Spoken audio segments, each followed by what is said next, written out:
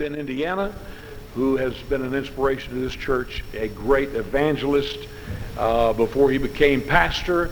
And tonight he is here in the will of God to let us once more feast upon the word of the Lord. Stretch your hands toward heaven and thank God for his blessing. Will you do that?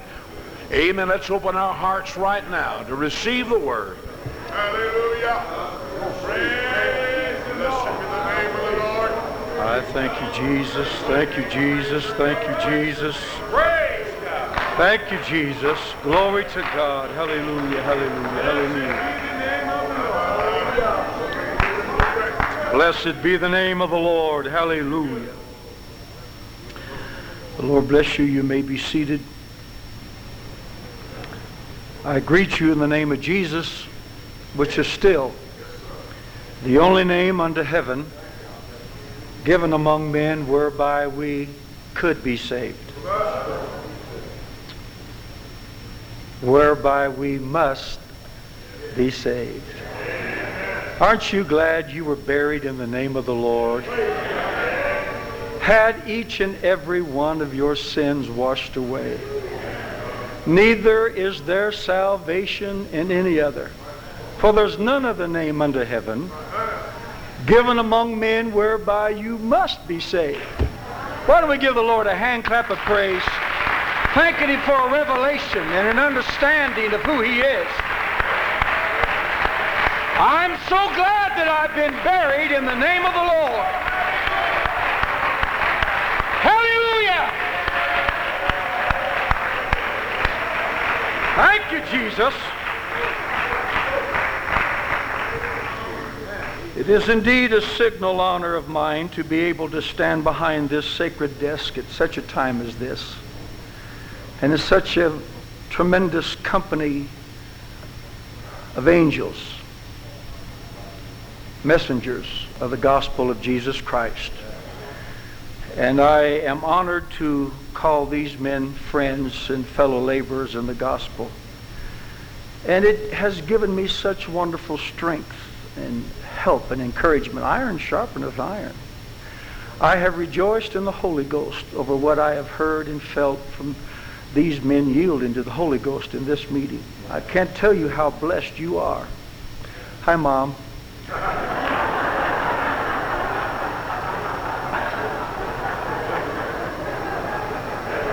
The devil made me do that.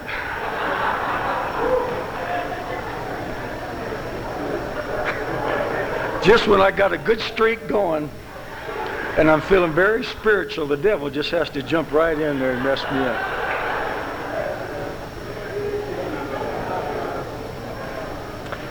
At a meeting like this, I kind of feel like the 4th of July when the Roman candles are going off and the rockets are bursting in the air and beautiful floral displays of green and red and silver and gold. And when the last sonic boom has been made, the little kid standing over there with a sparkler. At this point of this conference, I feel like the kid with the sparkler.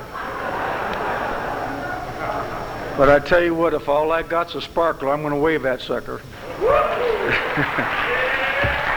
Yes, sir. I listen to these brethren preach. Lord, the heavy anointing upon them and the ability and the speed at which they preach. I feel like a Volkswagen at the Indy 500.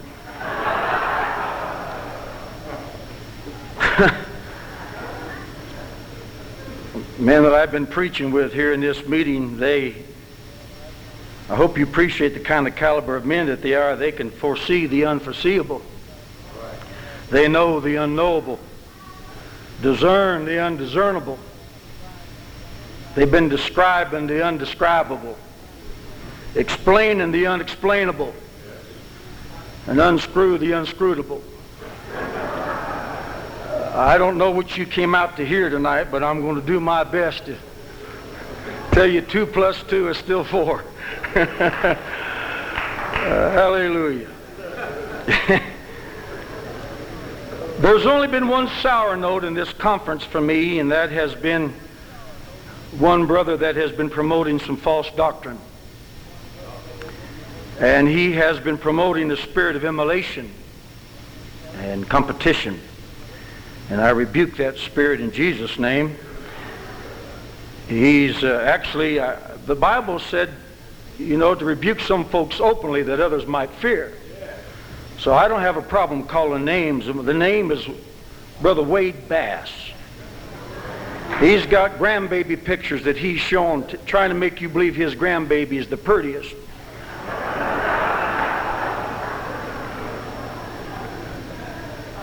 Don't you be looking at them pictures. I couldn't resist that. Yes, Lord. He must not have seen Caleb's and Jaron and Huntley. If he was to see them, he'd understand why I feel like I feel. I want to give honor to Dad and Mom Davis. I honor them in the Holy Ghost, not just because I happen to be related to them or they're related to me, whatever the case may be, but I thank God for wonderful examples in my world and in my life. It's wonderful to have somebody that you can not only love but respect and honor at the same time. I want to honor Bishop Heyman, Brother Don Heyman, and the whole Heyman family. Tell you that this church is so blessed to have a man that's so fair and to have men that are so balanced in the gospel. And this church has to be one of the best churches in Pentecost. You look at the orchestra, the choir, not only the music, but the teaching, the preaching, the fellowship. I tell you what, I just hope you all don't take it for granted and just take it and feel like it's this way or better every place else. Sugar booger, it's not. You need to hang on to what you have and rejoice in the fact that God has blessed you above and beyond measure. Are you grateful for the blessings of God today? Let's thank Him for it, shall we?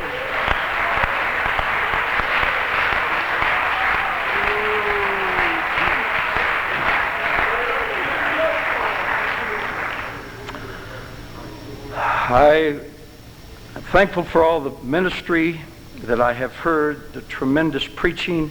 Time is getting away, and I don't want to be overly redundant here, but I too echo thanks to the Holy Ghost for what we have heard and felt in this meeting. I invite your indulgence tonight as I preach to you what I have been feeling on my heart for the better part of this year. And I make no bones about it. This message I have been preaching not only in my home. Preachers just don't go out someplace and preach something that just say, well, I'm just going to go here and preach something. And, well, there's times maybe when something like that happens, but I wind up preaching out what I preach to my own people. And my father talked to me one time. I was feeling kind of intimidated about preaching at a certain place because I was going to preach something I'd already preached before. And my father said, well, son, if you were going to have company, would you prefer to cook a recipe or have your wife cook a recipe? Did you try one that she had never tried before? Would you say, honey, why don't you fix those that Swiss steak and that potatoes and gravy like you do, and fix that pie? You fix recipes that you know how to fix, that you're comfortable with.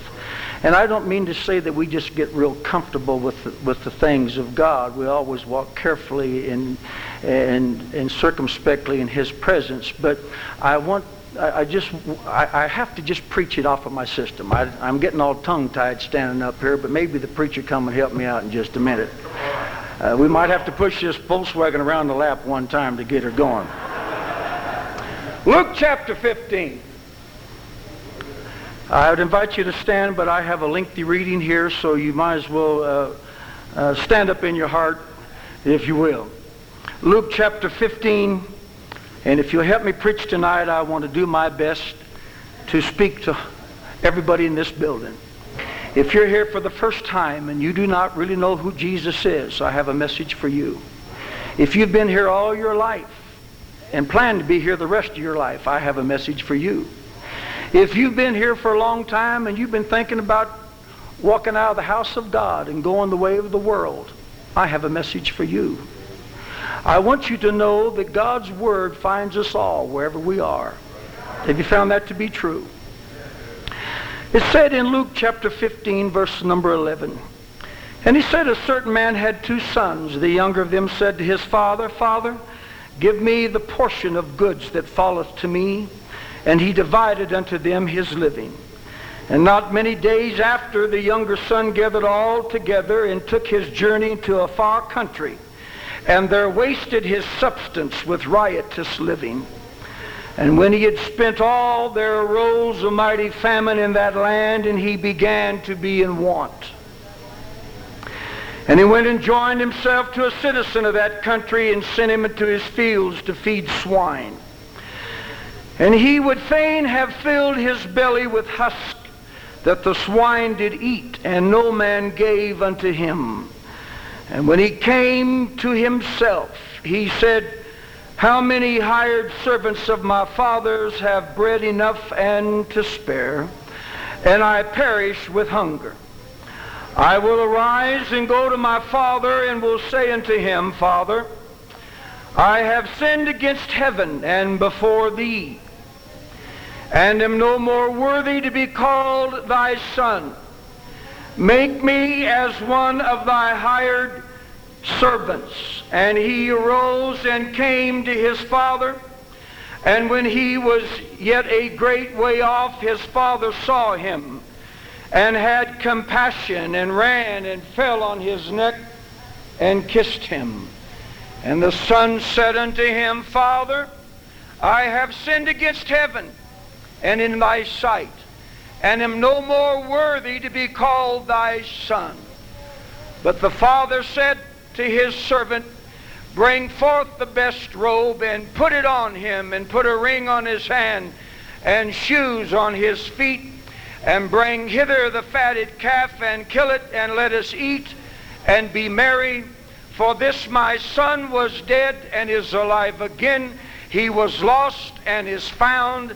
And they began to be merry.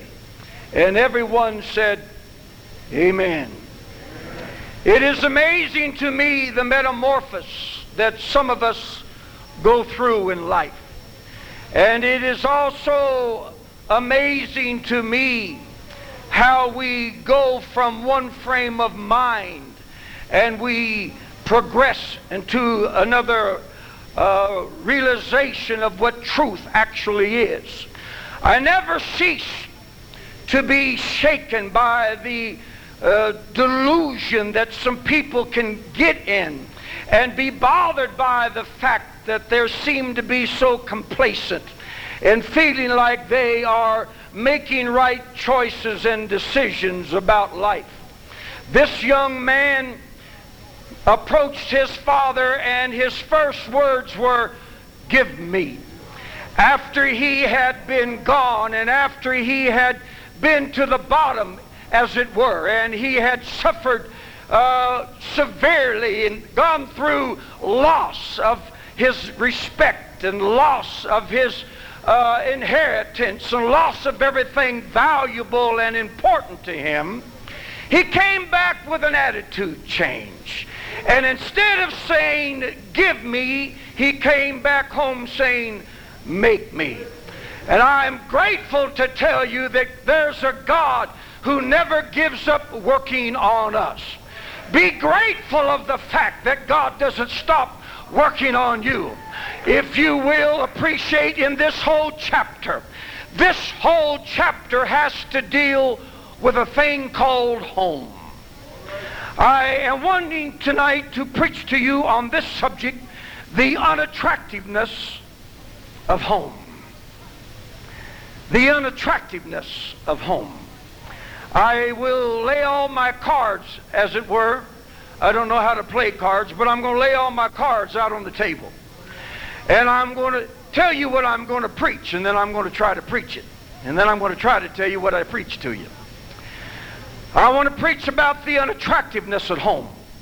I want to preach about the undesirableness of home. And I want to preach about the unimportance of home. When home becomes unimportant, it becomes When it becomes unattractive, it becomes undesirable. And when it becomes undesirable, it becomes unimportant. Would you pray with me tonight that God would bless me and anoint my mind and help me to be a blessing to this people tonight? Would you?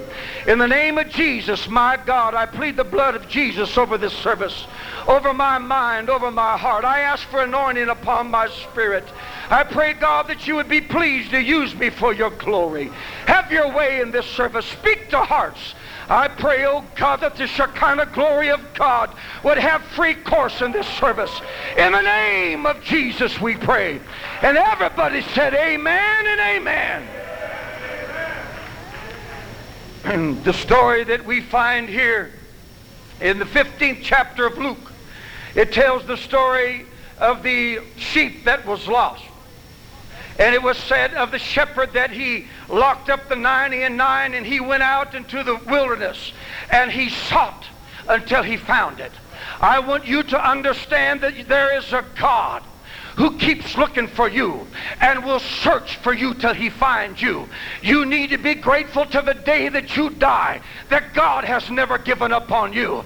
Be thankful for the fact that there's a God who hasn't given up on you.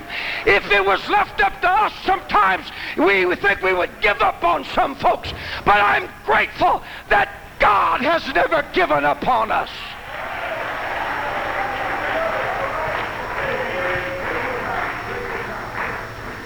And then I would point your attention to the woman who swept the house. She had lost a coin, and she had to empty about everything out and light a lamp and say, I'm going to sweep until I find it. She wasn't going to give up on it. I would like to make her a type of the church who doesn't give up on folks. Not only is there a God who doesn't give up on you, but you need to be grateful that Calvary Apostolic Church hasn't given up on you. That they prayed for you when you've had your problems. They've been a friend to you when you haven't been doing right and acting right and living right. You need to thank God there's a place where you can come when you need help and you need hope in the sanctuary. There's a place where you can come. Thank God for what we have right here in Denver, Colorado. And I would tell you that the prodigal son didn't give up on himself. You got to have an understanding that things are better at my Father's house. Praise God. The unattractiveness at home. Let me talk about this. You know, one time my dad was hitchhiking. And Daddy told the story about hitchhiking one time, and he got stranded in one place. And he actually got out and hitchhiked on both sides of the road. I don't care which way I go, I just want out of here.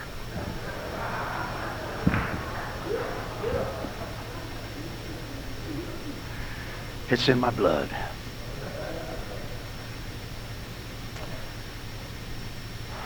What happens when home becomes unattractive? Well, let's talk about this. Boy, no one ever vacations. This is the dullest place. They roll the sidewalks up in this town at 8 o'clock at night. All we do around here for entertainment is yawn.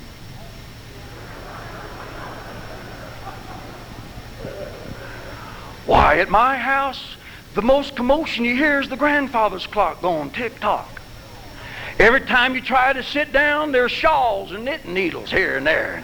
Smells like mothballs all over my house. You hang your coat up in the closet, when you leave, your coat smells like mothballs.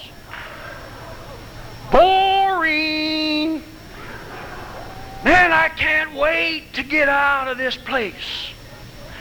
I had a lady sit at my desk one time, and she said, when I was working for H&R Block, and she sat there, she said, as soon as I get my refund check, I'm going to Tahiti and I'm going to drink pina coladas till I run out of money. She said, I'm sick of South Bend. I just went out of town. Well, after a while, home doesn't look quite as attractive as the exotic places of the world. She said Tahiti is the most exotic place in the whole wide world. If you've never been there, you ought to go and drink pina coladas till the sun goes down.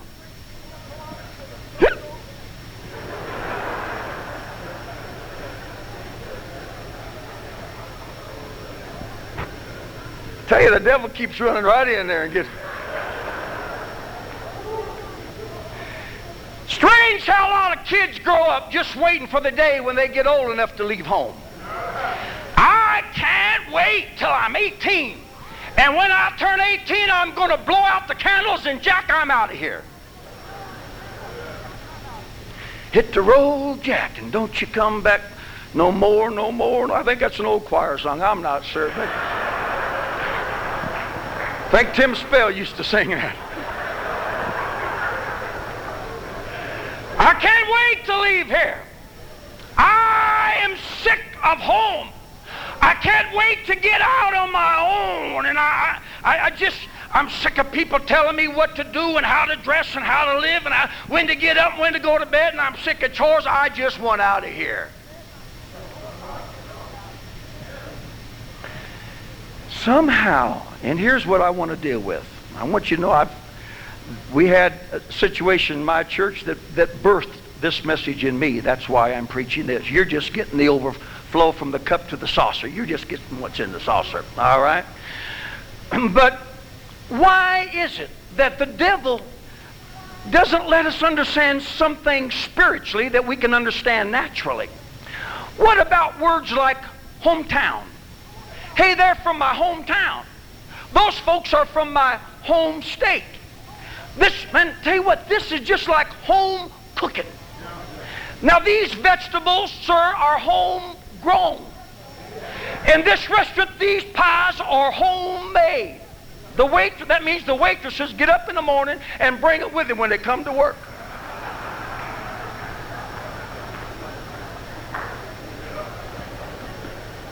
That's why you folks need ministry to explain things to you. We use words like, hey, that's my homeboy. That's my homies.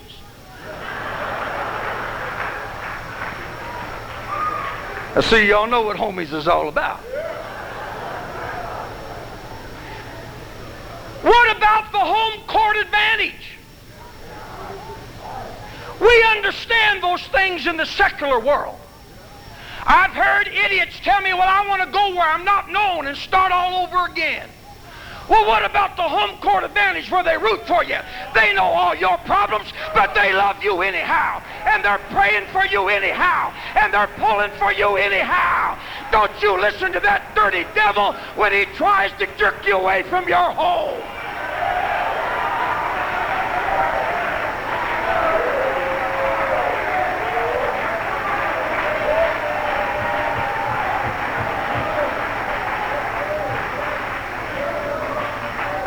What makes a home?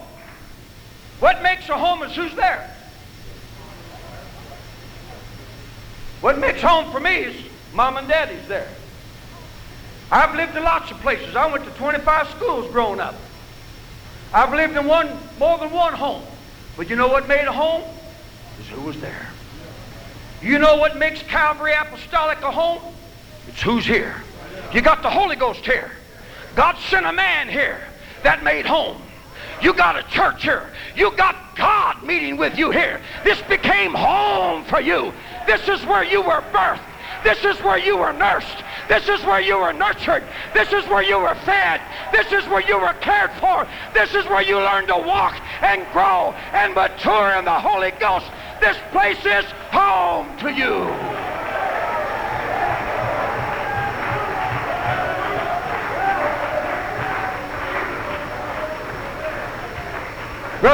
Brothers Haman have provided a home here for holiness. They provided here a home for worship. They provided a home for old-time principles and old-time doctrine. And Acts 2:38 message, you ought to thank God we got a place called home right here in Denver, Colorado.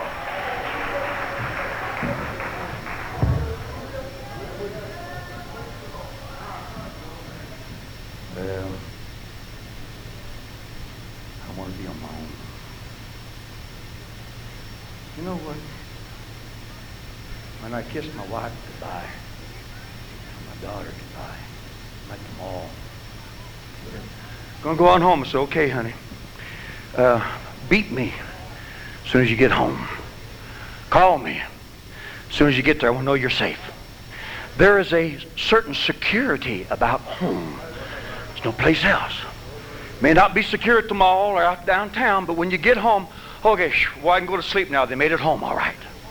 My mama is in California. I am headed for the double nickel. I don't mean speed limit, I mean age. I'm headed for 55, ladies and gentlemen. And my mama still watches me cross the street. Make sure I get there safe.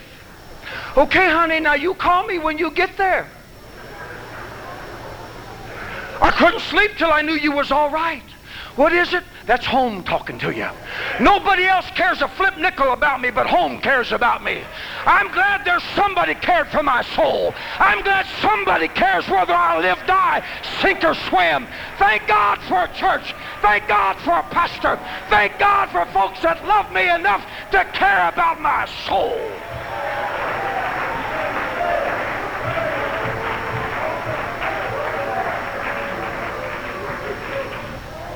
Well, I tell you what, you don't understand, Brother Ballestero. Home is unattractive because there's nothing attractive about obedience to them.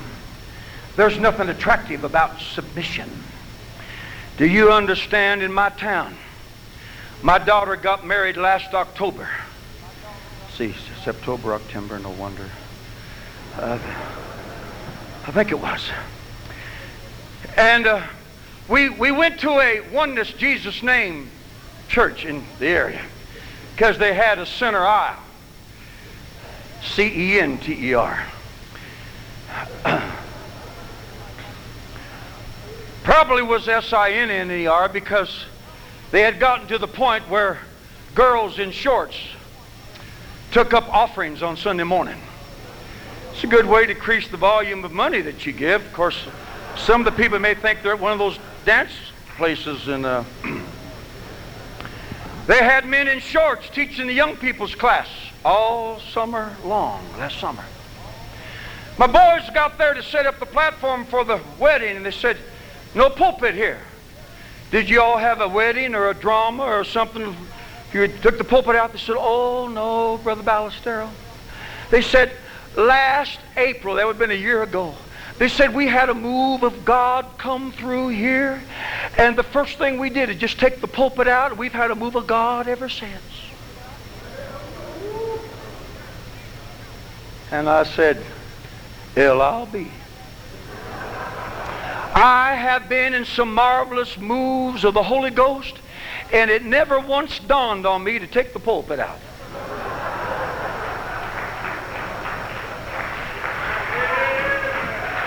It never entered my pea picker to take the pulpit out of the sanctuary. My God, I'm fighting to keep the pulpit in the sanctuary. What they wanted to take the Word of God out. They wanted to take pastoral authority out. They wanted to take submission to the man of God and the Word of God out of the pulpit.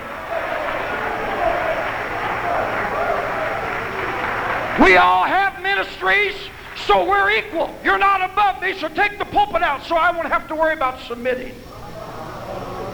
And as long as that pulpit's there, then home's not attractive. But it becomes more attractive when you take the pulpit out, because I can live like I want to live and do what I want to do.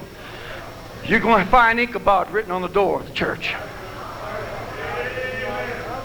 I'm not talking about something I heard about. I'm talking about something I saw with my own pea pickers. You know, you ever go to somebody else's home? You say, this is so homey here. You've made it so homey.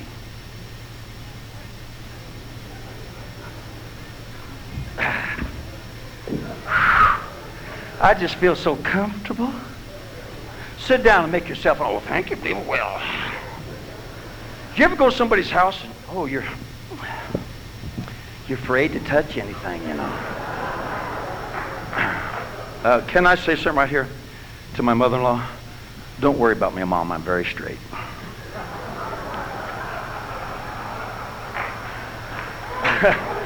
just making it plain, you know what I mean? Yeah. Nowadays, you worry about a lot of folks.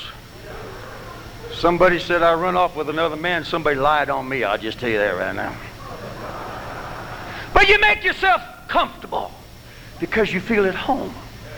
My daddy always said I wouldn't have any furniture in this house I couldn't put my foot on. I've been some places I'd be afraid to put my foot on. You know, they have some of the rooms where you just look at, you don't sit in them, you just look at them. Oh, that's a pretty room. Yeah, we use it just to collect dust, actually, is what we use it for.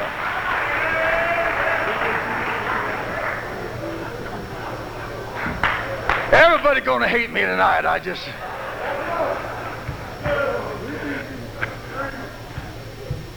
You can tell when some folks aren't comfortable. Come on here, you need a pillow to put your arm on. Boy, you know, whatever ails me, my mama thought food was a cure-all, you know. You feel bad, honey, here, have some food. You feel good, well, here, have some food. And just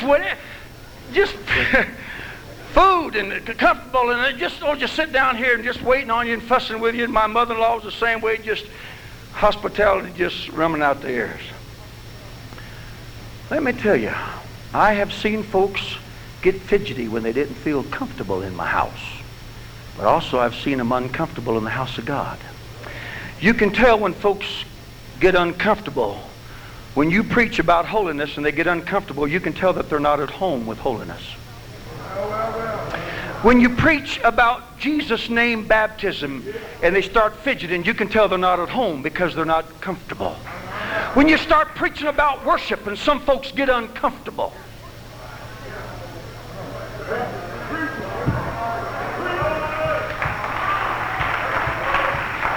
You know, I told a lie one time and I had to repent over it.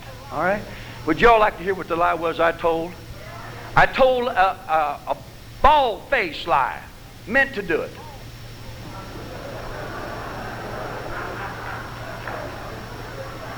This will be the last time I ever get to preach anywhere. They invited me to preach a little meeting one time at some church in a state east of here.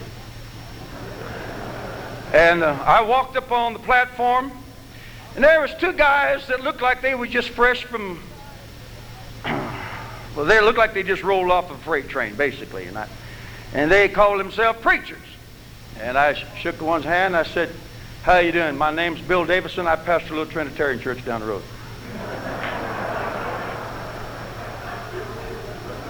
And to the next guy beside him, I didn't even shake his hand. I just walked up on the platform. When he sat down, I sat down beside him. Never said a word to him.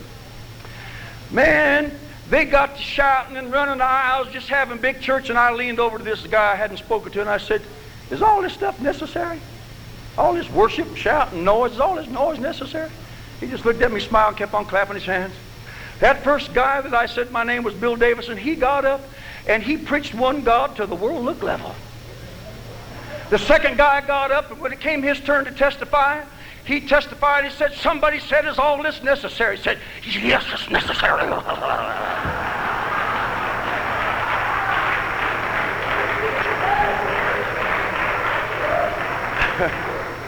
And then they introduced me to preach.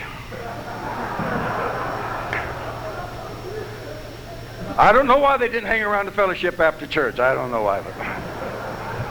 And as I told you, I had to repent for that. But they just looked like they needed something to preach about, testify, and I was trying to help them, and that's the best way I knew how.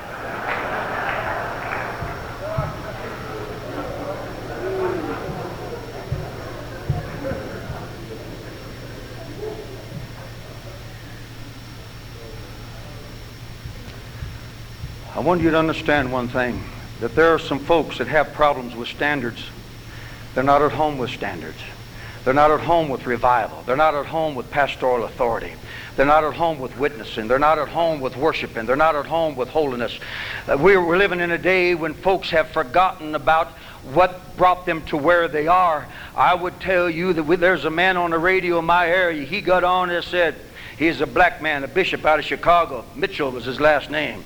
He said, just because you got a charter don't mean you got a church. He said, you bunch of bubble-eyed devils over there. He said, I want you to know everywhere, he said, the hymn lines is going up and the standards is going down. But over here, he said, the hymn lines is going down and the standards is going up.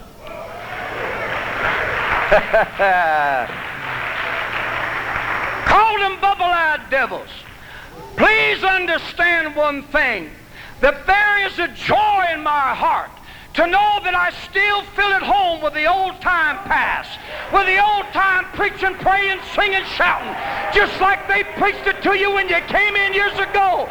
We're not selling it down the road with a charismatic bunch, but we're thanking God we're still at home with this old-time message. We're not trying to see how much we can get away with. We're not trying to see how much we can take off, but we're trying to see how much closer we can get to the Father.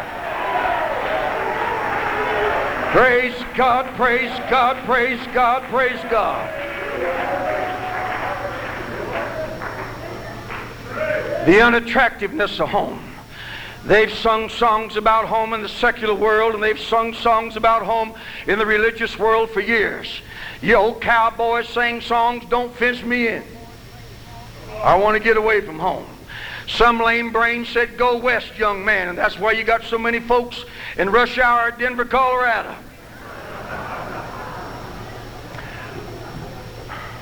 Frogman Jack sang on Brother Rush Limbaugh's program.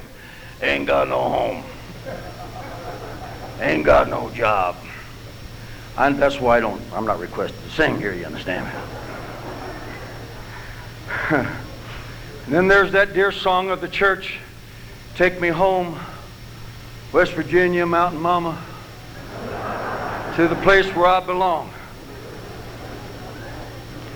I like that old song, it's good to touch the green, green grass of home. They'll all come to see me.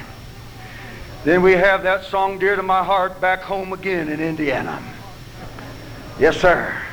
The house of God, we sing such songs as Come Home, Come Home. We sing Home, Sweet Home. Home, Sweet Home. We sing Coming Home, never more to roam. There is something about home that's like a magnet in our very bosom that draws us back to where we were born. I do remember when I have gone to Oregon, where I was born, there in Oregon City, just a little burb out of Portland, about 14 miles. There, I was born on a street called Malala. It's named after some Indians. And I was born in a house there, my grandma's house. They have since taken that house and moved it one block over and one block back, and about 2 or 3 houses in. I have stood out there in the rain and handed somebody a camera, said, here, take my picture. This is my home. This is where I got my start. This is where I was born, right here. They say, well, you're getting all wet, so I don't care. This is my home. Take another picture of me. Okay, now here, now take this one. Now turn the camera this way. Okay, now do it this way. Now get the car in. Okay, now honey, you stand here. Well, my hair's getting wet. I don't care, honey. We'll blow dry it a little bit, but right, this is my home. Well, we were going to go over here to the coast today, 100 miles away. It's not raining over there. I know the ocean's beautiful, but home means something to me. And you better realize that there's a difference between vacation land and home. Oh, there may be lots of places to go sightseeing, but you come home and you say, be it ever so humble, there's no place like home. You can sleep in some of the most ritzy motel room and hotel rooms around the country, but oh, what a joy it is when you get in your own bed at home. Do you know that there are some people that have found home unattractive? I want to ask you a question.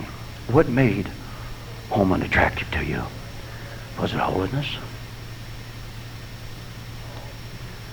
Was it worship? Was it pastoral authority? Was it paying tithes? Was it somebody else getting the job that you wanted? Was it somebody else getting to play the organ, the piano, teach a Sunday school class, be an usher? I'm not trying to meddle here in somebody else's affairs. But I tell you what, as a pastor, I've seen people let little thoughts run through their mind, and all of a sudden home is not near as pretty as it used to be. You better learn to rebuke some thoughts that can run through your forehead and through your head and say, God, I don't care what happens. I want to stay in love with home. Son, as long as you put your feet under my table and your head's underneath my roof, you're going to do what I say. And I've heard the speech.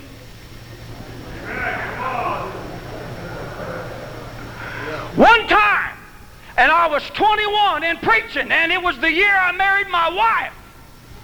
Lord, I miss her.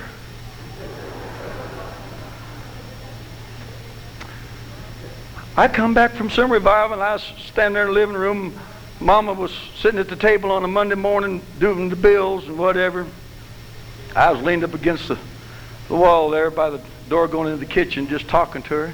And evidently, you know how when you have a horrible accident, sometimes your mind just blanks out and you forget about certain things? Evidently, that's what happened.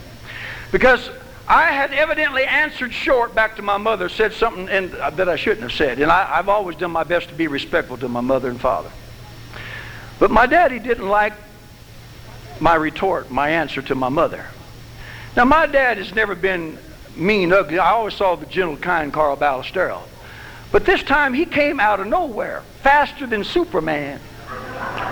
He took his left hand, mind you. All this is going through my mind while I'm hanging up there beside the wall. He took his left hand and with left hand raised me up off the floor. And so I'm standing there looking like this.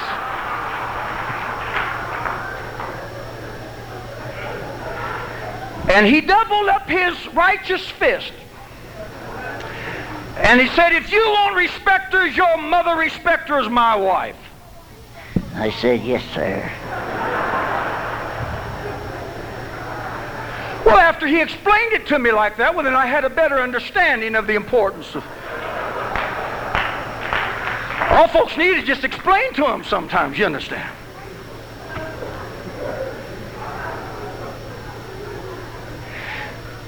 Maybe if home is unattractive to you, maybe I ought to talk, and maybe we ought to discuss the unattractiveness of the drug scene. Maybe we ought to discuss the unattractiveness of prostitution. Maybe we ought to discuss the unattractiveness of runaway teens and HIV and the divorce courts and lung cancer and all of the stuff that the devil's going to give to you when you leave home. You don't know how safe you are here. You don't appreciate how protected you are right here. My God, we're not trying to keep you from enjoying life. We're just trying to help you have a good life in God.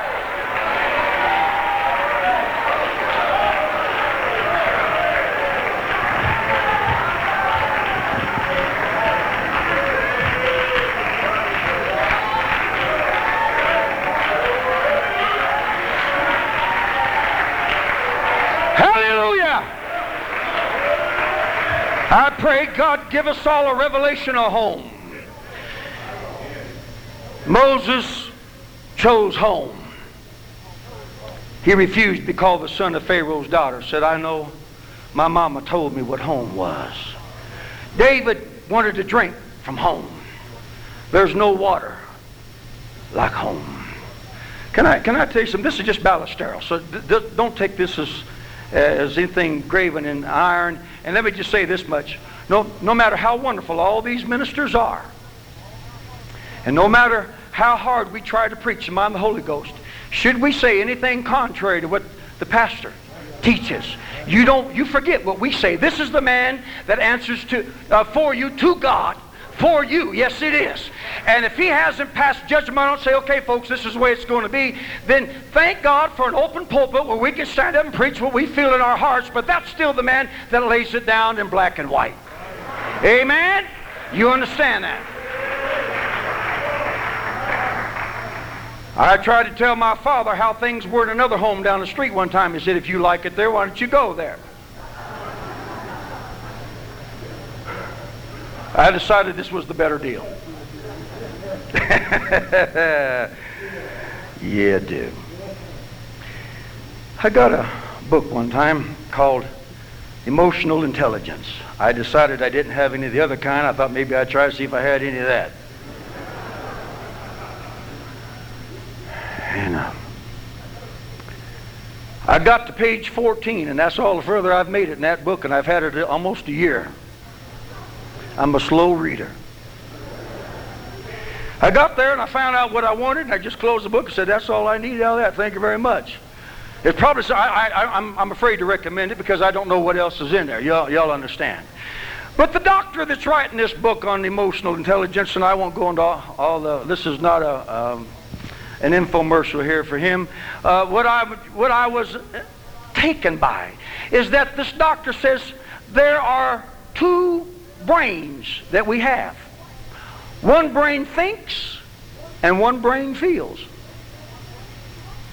And he says it's possible for one of your brains to hijack the other brain. Well, I've been knowing that for years. There's been times I've seen some folks, both of them got hijacked.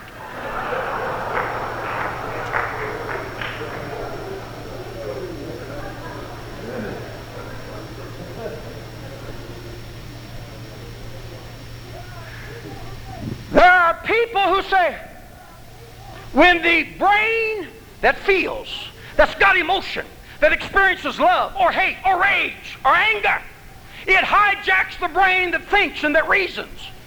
And it just takes off and does whatever it wants to do. And so these people say, I don't know why I did what I did. That's not like me. I plead temporarily insane. Because the brain that feels hijacks the brain that thinks. And the times when the brain that thinks hijacks the brain that feels, they call those kind of people cold-blooded. Because there's no emotion.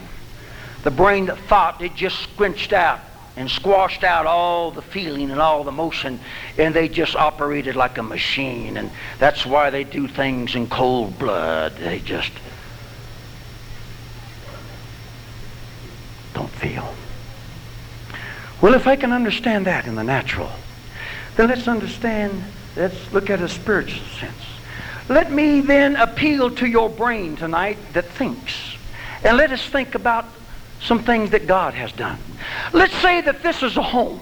Let's say this is God's home. You talked about the pulpit today. Let's say this is God's home. And the Lord says, I'll tell you what I'm going to do. This is my home, and I'm going to beautify my home with flowers. Flowers.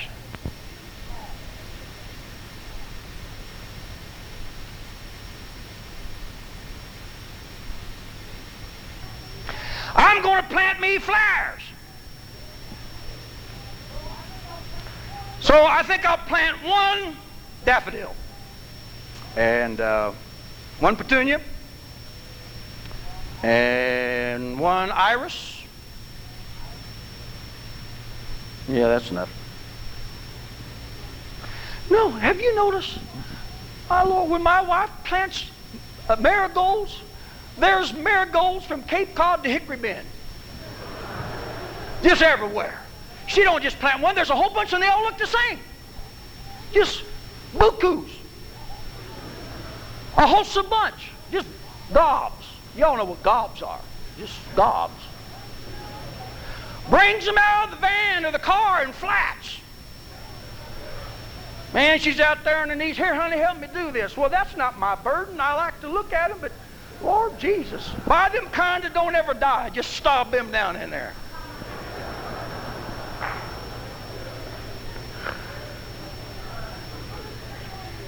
So they plant all these flowers.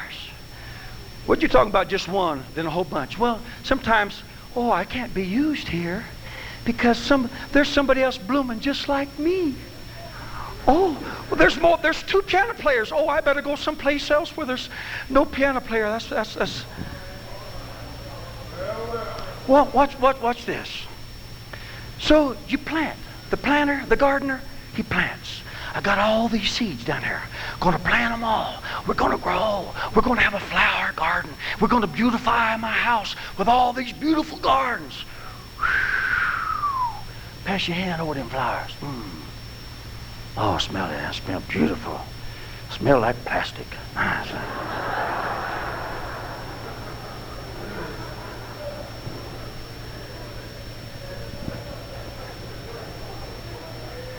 So here's a little plant. It's coming up out of the ground, and it's getting ready to bloom, and it's getting up there, and it's getting its plant. My daddy said, son, if you knew how you looked, you wouldn't do that.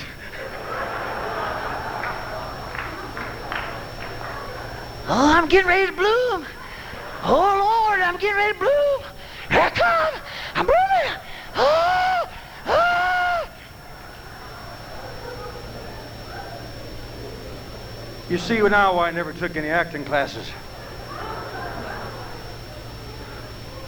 And about the time you get ready to bloom, somebody, oh, alert, alert, here's a flower, get ready to bloom. Hurry up, let's snap it up out of there and go plant it someplace else and let it bloom over here.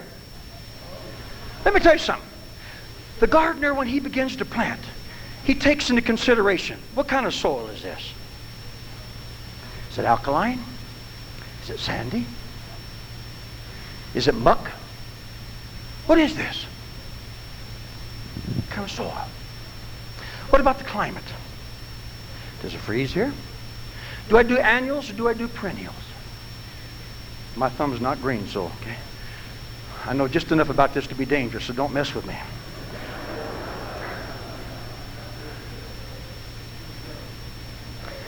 Is this, we're planting this in Louisiana or Indiana?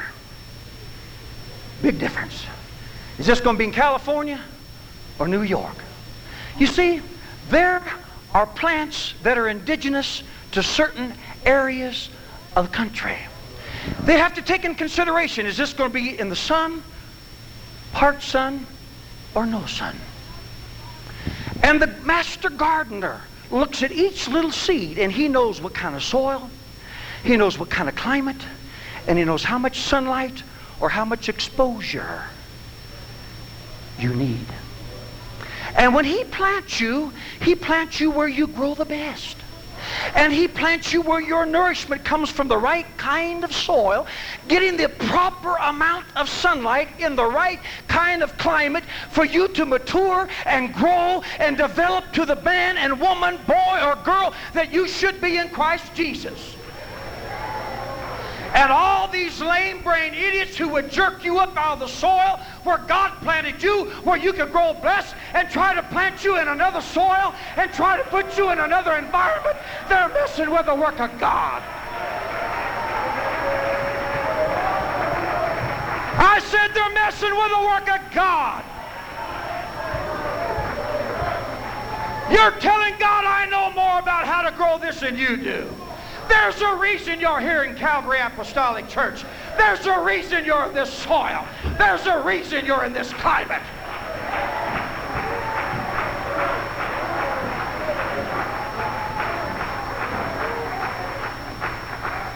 Here it come, I'm going to bloom. 1, 2, 3, bloom. At the time you start stretching out, bloom. Nowadays we try to help folks bloom so much we just start taking them petals and start peeling them back. Come on, let's bloom, boy. Bloom, sucker, bloom. You're going to mess up, but should be beautiful.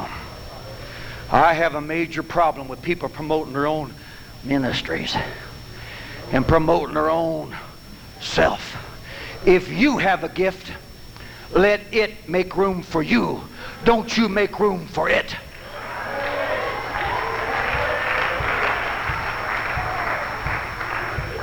I pick up papers. Tent makers needed. Well, I reckon so.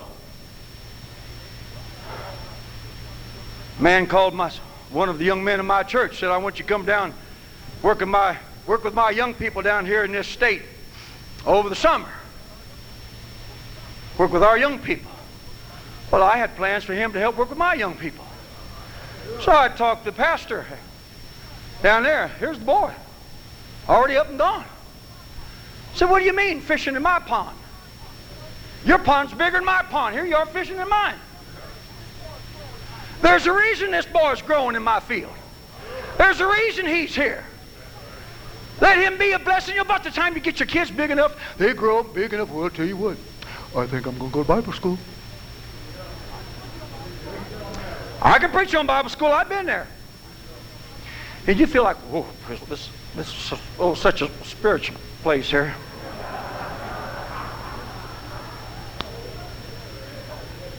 Don't you dare let your guard down. You know what? I almost preach against Bible schools for Well, we got kids that go there. They turn around. They seem like they never become reestablished back under their pastor. They want to just float and go here and there and do something else all around the whole wide world. And here we are. We raise them up. We try to grow them and develop, and we jerk them up out of the field and go plant them someplace else. I don't believe that's the will of God. If you get any training, for God's sake, why don't you be man enough and woman enough to come right back home and say, Pastor, I'm ready to help you. Whatever you want me to do, if it's sweep the floor, I'll sweep the floor. I'll do whatever you want me to do.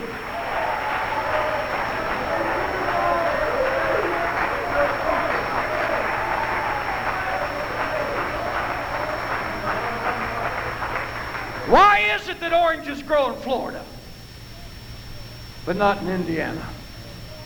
Why is it the potatoes grow in Idaho, peaches in Georgia, magnolias in Mississippi, poppies in California, redwoods in California, vineyards over there too, tobacco in Kentucky, rice in Louisiana, peanuts in Georgia, apples in Washington, pineapples in Hawaii?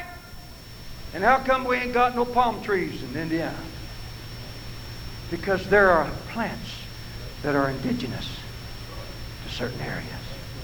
And your life is like a plant, rooted and grounded, like a tree planted by the river. God knew where to plant you. He didn't make you portable, He planted you. And when God plants you, you don't transplant yourself. You grow, you flourish, you bloom right where God puts you, and you let God promote you in His own time.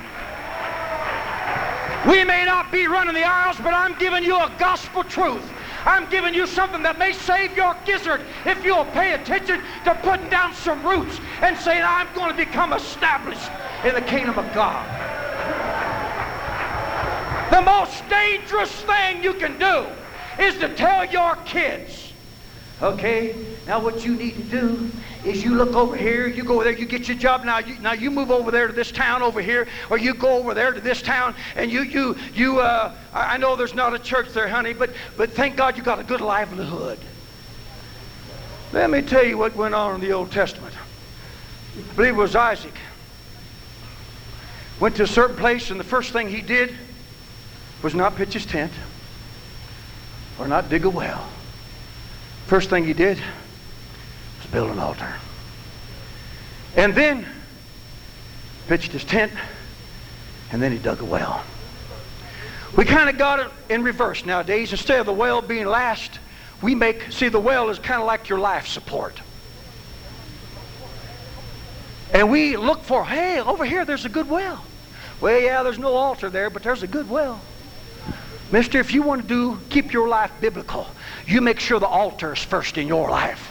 And then God will see to it that there's sustenance and there's a well for you to continue to live and to grow by, to give you nourishment.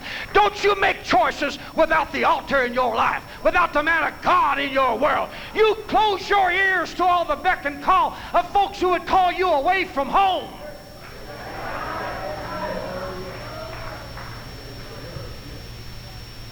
I'll tell you what, some of these guys that want to build super churches, Bob said, eyes of man are never full. I know one guy's got a super church running in the thousands, and he came to a little wedding not long ago, walked in, looked around, wanted to know if anybody named so-and-so was there. He'd heard about somebody in that town named so-and-so. He was going to try to get him to move down to his church. Lamest thing I ever heard of. Just walk in and try to get somebody to move. Well, we really need you. Yeah, and there was a flock of somebody got under 100, and they're trying to have church and live for God there, and the man wants to come in like the story Nathan told. You know, man got a couple thousand sheep, a couple thousand lambs, and you want to come over and take his one. Somebody's going to answer to God. Unethical and unprincipled people will answer to God for how they've influenced and affected good people in the kingdom of God.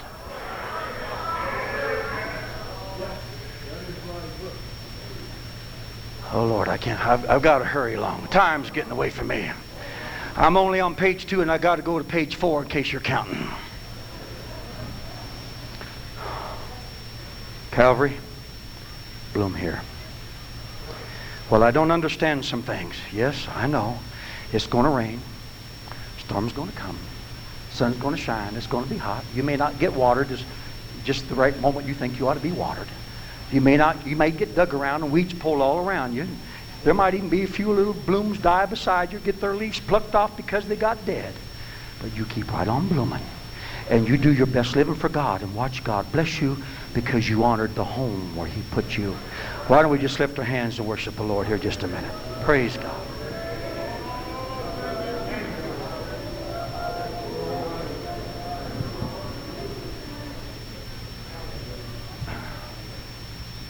Back when times were hard,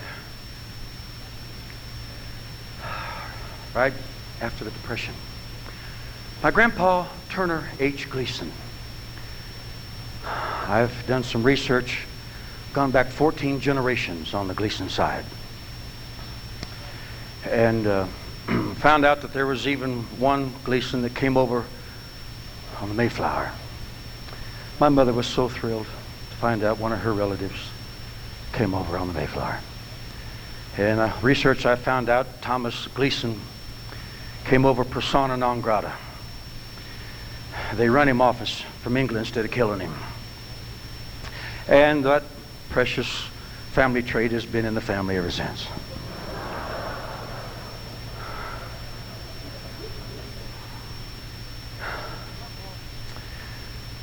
Grandpa was he was an actor. He did one-man vaudeville shows. He was an artist. He was a wood carver. I have a beautiful box. Oh Lord, just animals engraved, dogs, hunting dogs. He liked to do women, and did a good job, by the way. And it's a nice box. Painted beautiful pictures, boy and girls dating, swinging, you know. Very romantic scenes, kind of dreamy looking scenes. Grandpa was very romantic. Had a bass voice, 6'2" or 3", big booming voice. Kind of what God had in mind when He said, "Let us make man." How I wound up with a tenor voice, I'll never know. But Grandma Gleason had gone down to a little brush harbor and had gotten the Holy Ghost. Took her 8 children with her, and they got the Holy Ghost. But Grandpa Gleason had vaudeville, and he had his shows he was doing. He wasn't too much into it until Grandma convinced him to come to the brush harbor. He went to the brush harbor, and he sat down there in that brush harbor. He watched them sing. He watched them dance. He watched them talk in tongues, just like they did on the day of Pentecost. He watched them get baptized in Jesus' name, get delivered from sin. He sat there, sat back, altar call was given, he never moved. He watched it all. They got done praying. They were packing up and going home, and Grandma walked on by him and said, "Come on, Turner, let's go home." And he said, "No, Flo. I think I'm going to go up there and get that same Holy Ghost just like you got." And Grandpa walked down to that old bench down at the brush harbor, and when he got up that night, he was talking in tongues. Baptized in Jesus' name. So it wasn't long after that he got a registered letter in the mail. "Dear Turner Hubble Gleason, from an attorney in London, England. We are pleased to inform you that the barony estate of Lord so-and-so and such, through the laws of inheritance, falls to you as the sole inheritor of the barony estate, worth, in the Depression days, $4.5 million. When $1,000 would have bought the best car in the world, $10,000 would have bought anybody's mansion. $4.5 million. All you have to do is move to London, England, and take up residency, become a citizen, for a minimum of 2 years." Grandpa sat down and he read that letter to all of his kids. And he said, "Now, children, I've already made a decision in my mind, but I want to hear what each and every one of you think. Here's what's available. What do you say?" "Daddy, we want to stay here." What do you say? Daddy, I want to stay here. He said, well, children, I want you to know there's no Jesus name church in all of London or in England. Nobody baptizes in Jesus' name. If we go there, we don't have a church anymore. We don't have a pastor anymore. All we have is $4.5 million.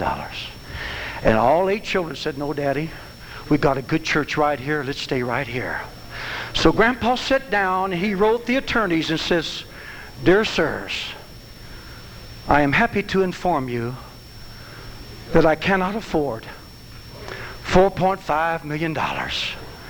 Thank you, but no thank you. You know who got it? Fergie got it. Diane got it, or somebody got it over there, because we ain't got it.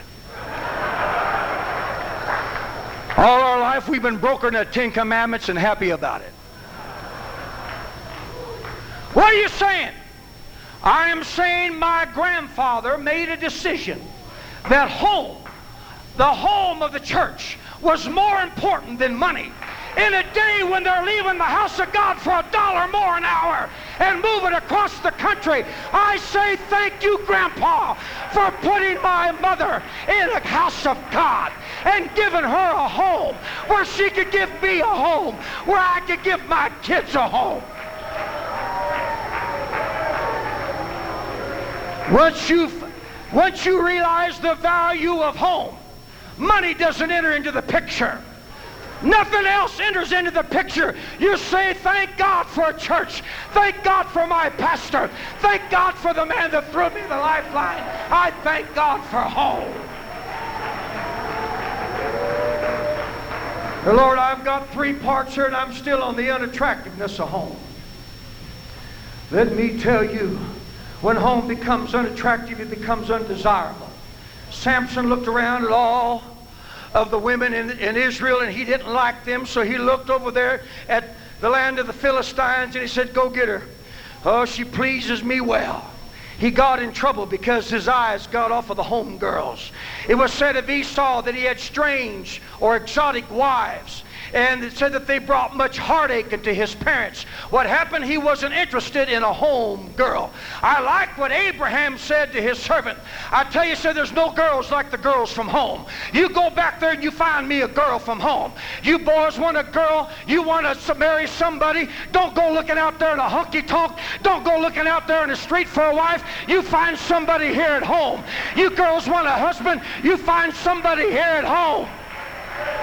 And I don't mean out of the vestibule after service. I mean around an altar praying.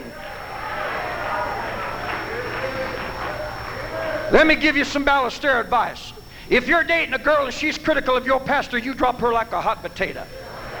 If you're dating a boy and he questions what the pastor says, you drop him like a hot potato.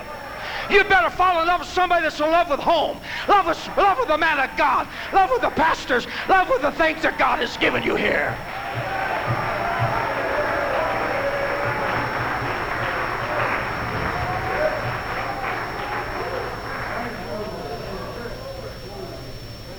You got to come through this home to get to that home.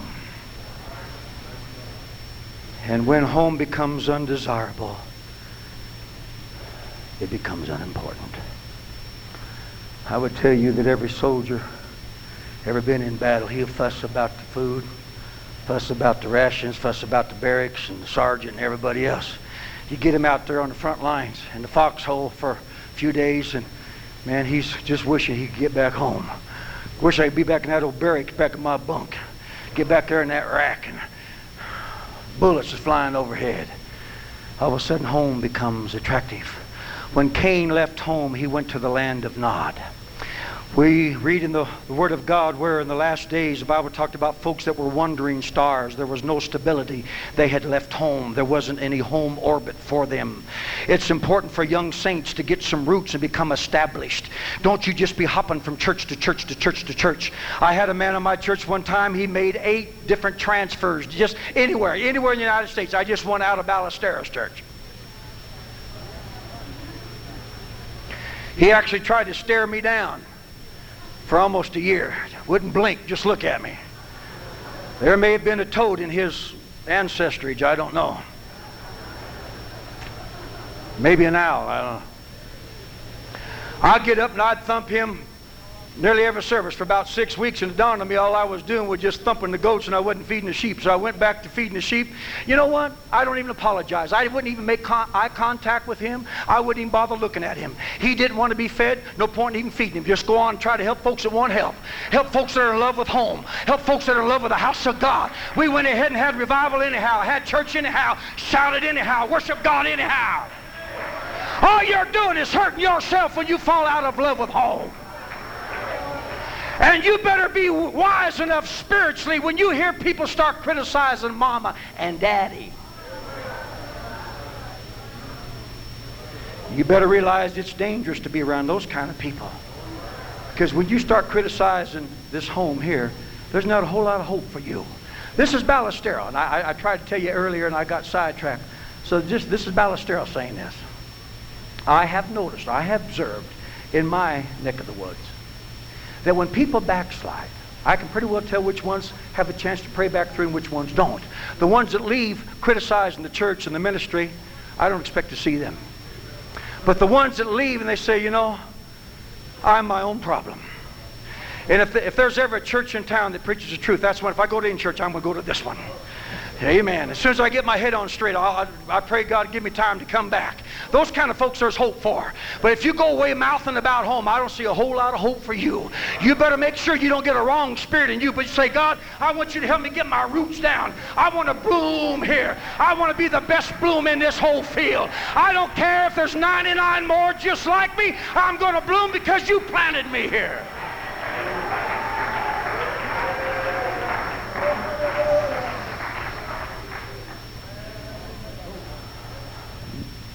I decided I was going to run away from home one time. Is that hard for you to imagine that? I was 7. I matured young. And I told my mother, just frankly, just, you know, between adults, I said, I'm running away from home.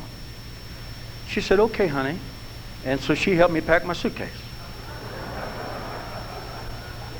Thank God for good mothers.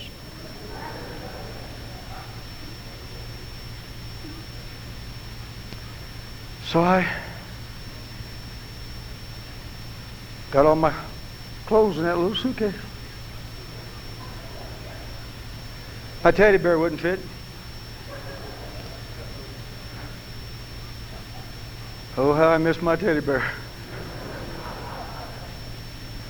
I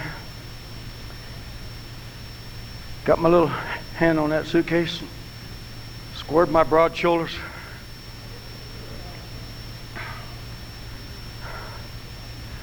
Mother said, no, okay, honey, before I kiss you goodbye. She said, since this is going to be your last time here at home, she said, I just want to take you through the home here and show you home one last time.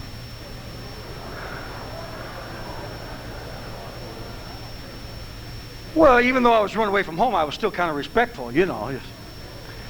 So she took me over to her bedroom and she opened the door and said, honey, said, here's where your mommy and your daddy sleep. Why don't you take a look at this? Is our bed.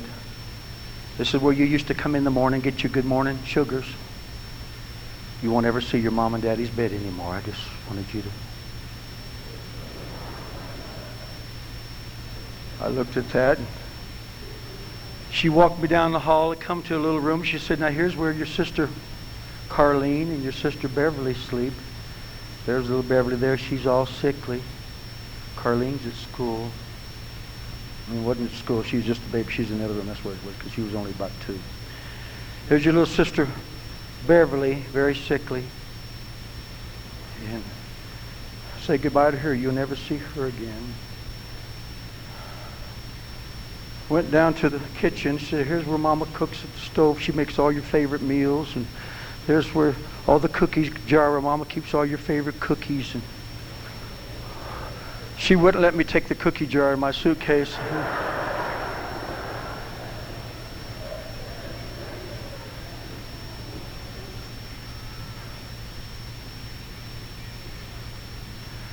She said, now here's the table where Daddy sits, the head of the table. Your mama sits right here beside him. Your sister's here and over here, and you sit down at the end down here. Take a look at this. This is the last time you're ever going to see the little place you used to sit at the table where your mommy and daddy sat. I looked at all that. She said, you won't get to eat any more meals at Mama's table. Man. She took me to the living room. She said, now, here's Daddy's chair, and here's the family Bible on the coffee table where Daddy would read the Bible for family worship. Here's where Mama sat. There's where your sister sat, and there's your place on the couch there. Take a look at that Bible, honey. She said, you never hear Daddy read any more stories from the Bible. She said, I know you're in a hurry and you got to go, but she said, since you're not going to ever see Mommy and Daddy again, she said, you probably won't be talking to Jesus anymore either, so maybe we need to tell him goodbye too before you go. And I didn't really want to tell Jesus goodbye, but I got down on my knees, and my mother's one of them kind of ladies that in 30 seconds, she can go from 0 to 60, you know, she was just lost in the spirit or just gone. She was crying. And I thought she was crying because I was leaving. But she was probably just having her normal everyday devotions, and I wasn't wise enough to pick up on it. But she got to crying, and then it made me cry. I'm hard-headed, but I'm tender-hearted. And I got to crying. I said, Mama, I'm never going to leave you. I'm not going to run away from home. I'm going to stay right here. I won't even get married. I'll just stay here all my life. Well, I backslid a little bit.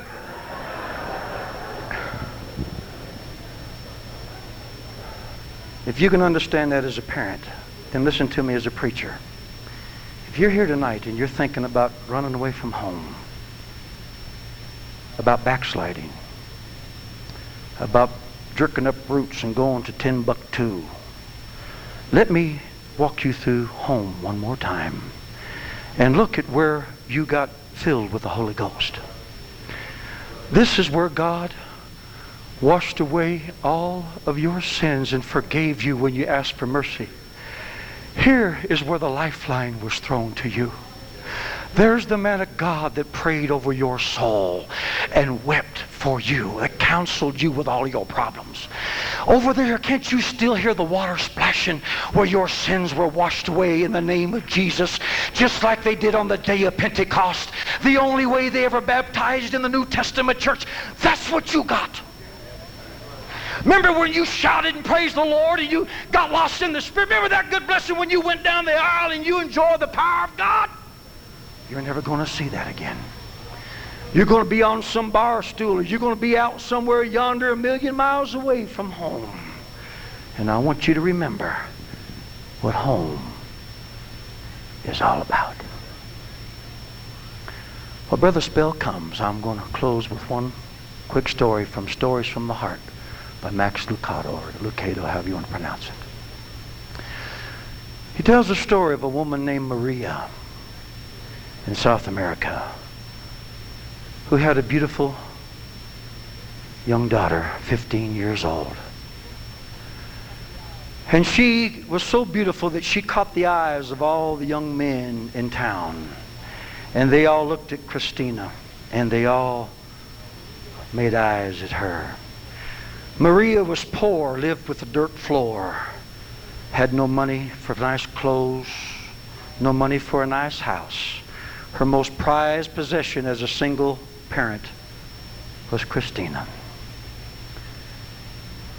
One morning, Christina's bed was empty. When Maria went into the bedroom, that bed was empty, hadn't been slept in. She knew instantly that Christina had gone to the big city, and she knew what happened to girls when they went to the big city in Brazil. That mother went through the house and gathered up all the money that she could gather. And she went down to a photographer, and she said, take my picture and make me all the copies that this money here will buy. And they made print after print. And she got on a bus and she went to the big city. She didn't go to the nice side of town, but she went to the seamy side of town, to the cheap third-rate hotels, to the crack houses and the back alleys. in every public restroom, in every cheap hotel, in the restrooms or in the lobbies with the mirrors, where she would take one of her pictures and turn it over and would write on the back. And she did that for days until her money all ran out. And in tears, Maria went home.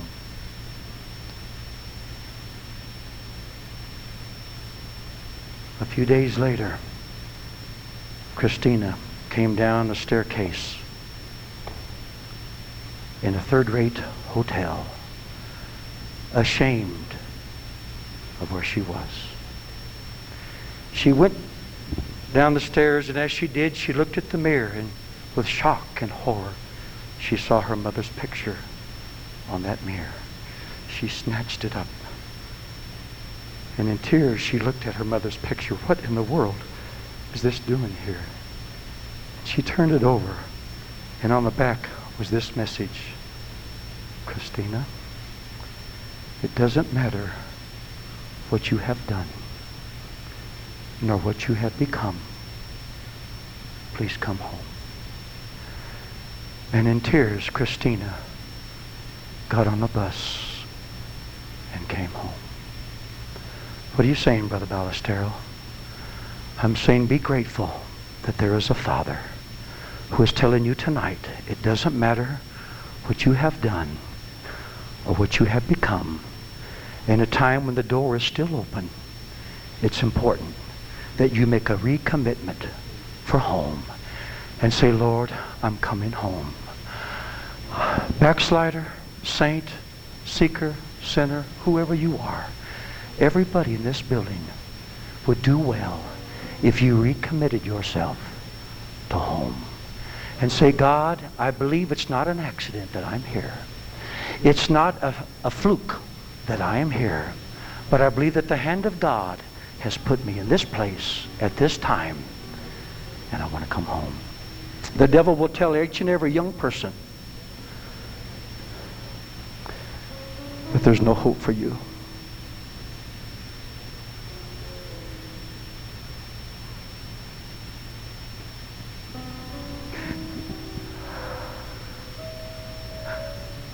I talked to a young person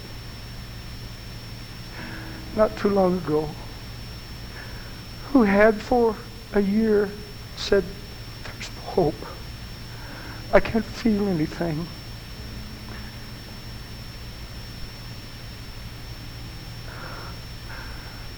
I can't feel anything. I can't feel anything.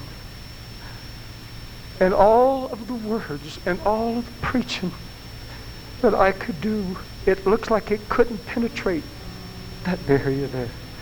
I prayed till I was red in the face. I cried at home. I'm happy to tell you that about a month ago I looked out there, and that young person with tears in their eyes, hands in the air, talking in tongues, dancing across the front of that church. There is a God who is able to stop the mouth of a dirty devil who tells you that the Father doesn't love you. I'm telling you, when he says, come on home, the door is still open. When he says, it's okay to come home, then you need to get up from your seat and say, Father, I'm coming home. Because there's no place like home. Would you stand with me, please?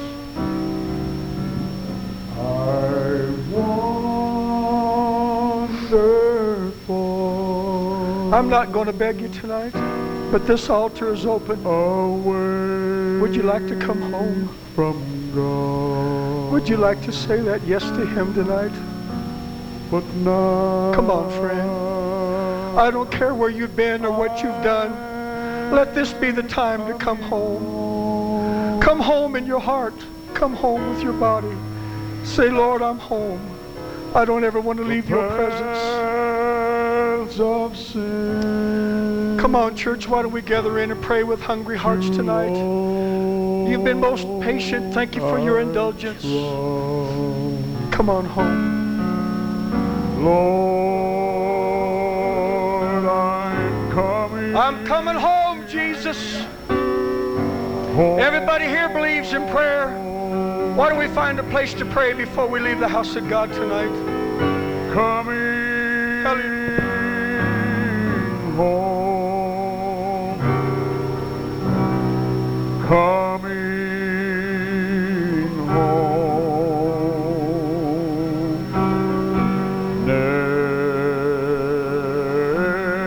nevermore to roam.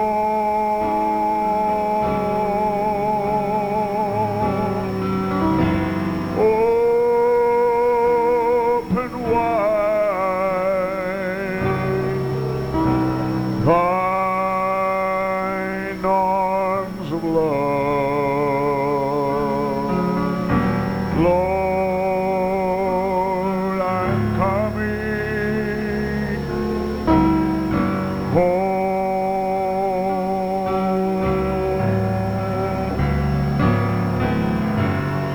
I'm tired of sin and strain, Lord, but now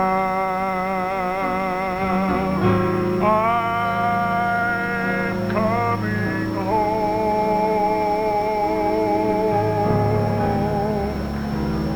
I'll trust thy love, believe thy word. Lord, I'm coming home. I'm coming home. Lord, I'm coming home.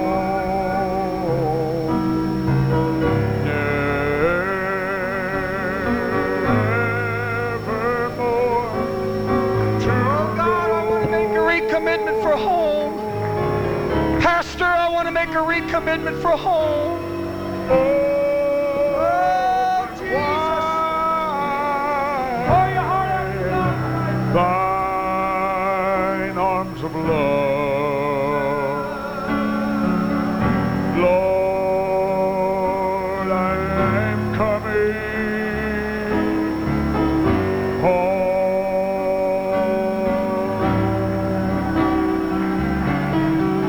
I'm coming home.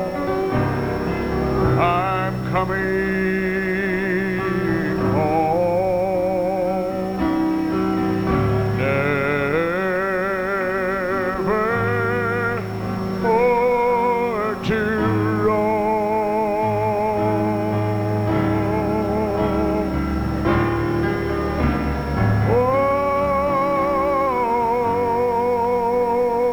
Open wide thine arms of love.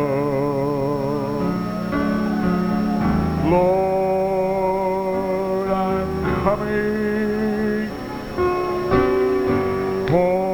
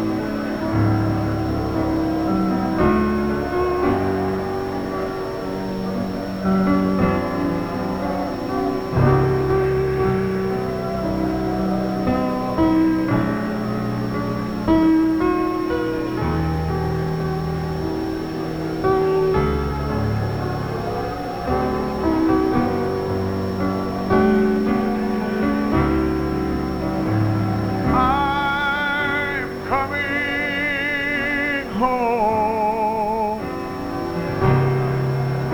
Come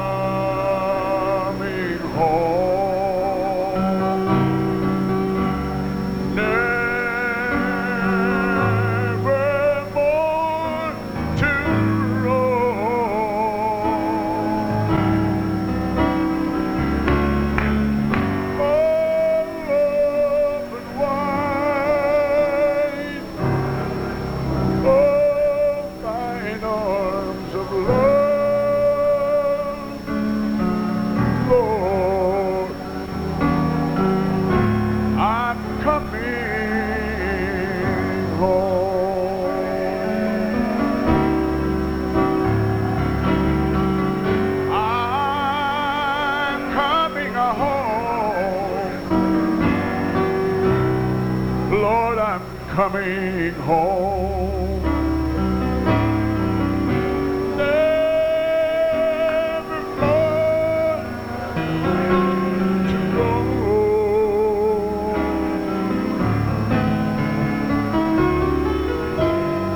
Open wide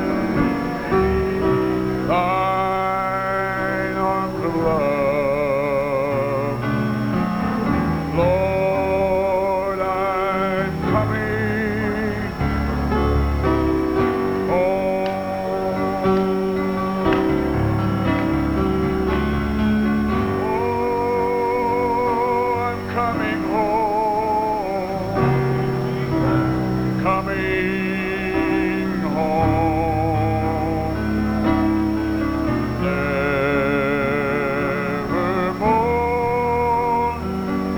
to roam.